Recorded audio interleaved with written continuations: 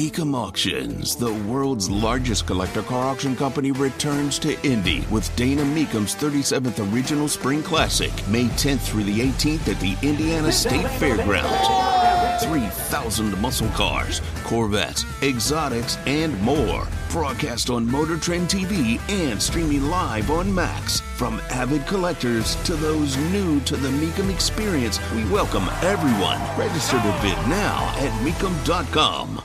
So one step forward on dealing with the communist Chinese.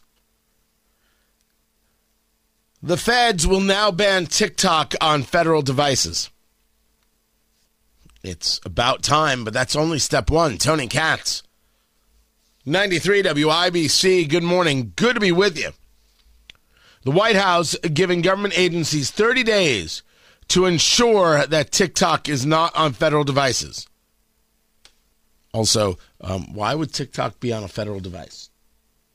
These people are working, ostensibly, right? Why is TikTok on their phone? They can have a private phone and do that. Except maybe not if they are working for the federal government. It's not enough to be off of the federal device. It can't be on any device if you work for the federal government, nor a state government. I wouldn't allow teachers to have TikTok on their phone.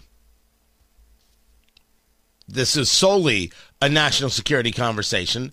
And if you want to force the sale of TikTok to an American company and sever all ties and all ties to servers with China, okay then. None of this will apply if this is owned by an American company. But this is not owned by an American company. This is owned by communists. And therefore, it can't be allowed. The guidance, which is sent out by Shalonda Young from the Office of Management and Budget, will require to adjust information technology contracts to ensure vendors keep U.S. data safe by eliminating the use of TikTok on their devices and systems. TikTok, of course, says this is all just misinformation, and no. No, it's not. And that's that. And considering that all communists lie and all the communist Chinese lie, you don't have to pay any attention to them at all. This is the right move. I would take it a step further. That you cannot be a member or connected to the Chinese Communist Party and own land in the United States or businesses in the United States, and I would force their sale. And you say to me, thought you were a capitalist. And I'd say to you, I thought we were talking about Americans. I absolutely, positively do not owe anything to a communist Chinese party that thinks they can use our system against us, buy up farmland to then spy on military facilities, engage in technology corporations that are stealing data. No.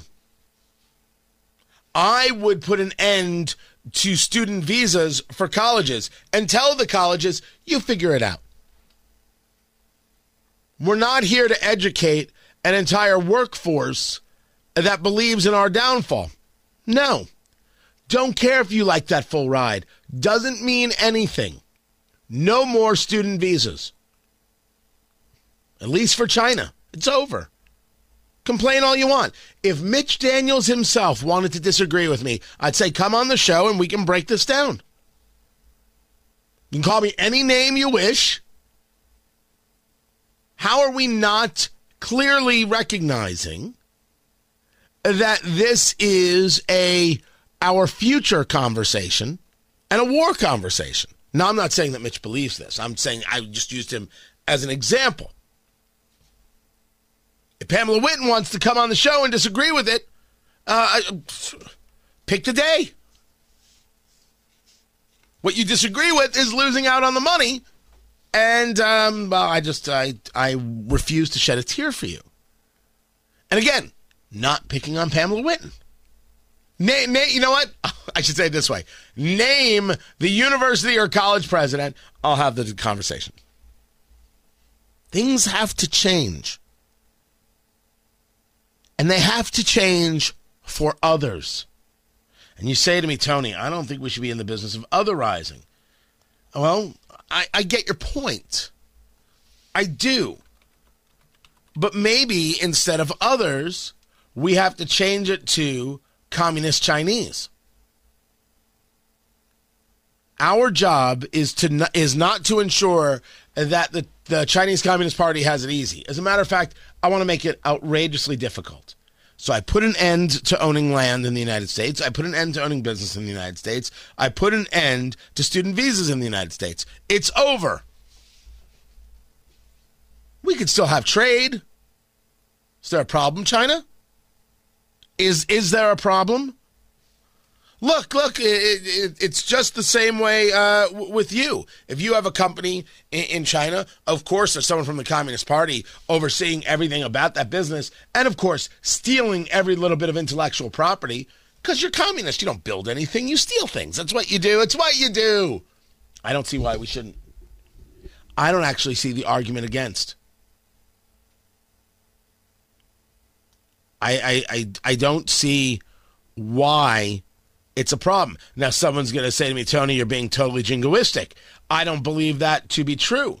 I don't believe it's aggressive, and nor do I believe it is belligerent. I believe it is rational. It's rational to say, we can't have X, and X equals a Chinese-dominated society or a communist-dominated society. We can't have our intellectual property at risk. We can't have our trade secrets at risk. We can't have our national security at risk. We can't have the propaganda happening in the U.S. from the communist Chinese. This has to end. So here's how we end it. I think my play is rational as can be, clear-headed as can be. And yes, I'm willing to debate it with anyone. What's their argument? It really hurts relations? Let's find out.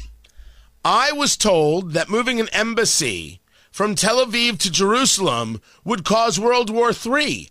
Yet, after that, we got the Abraham Accords, and now I have trade with multiple nations that 10 years ago, it would have been impossible to think of. Maybe, you can't worry about the fear of the thing. You just have to do the thing. And maybe for many of these universities, they don't want to lose out on those people paying the full ride. It's a lot of money. It's okay. You can deal with 3 less professors. You'll be fine. It's just a country you're saving. Unless that doesn't matter.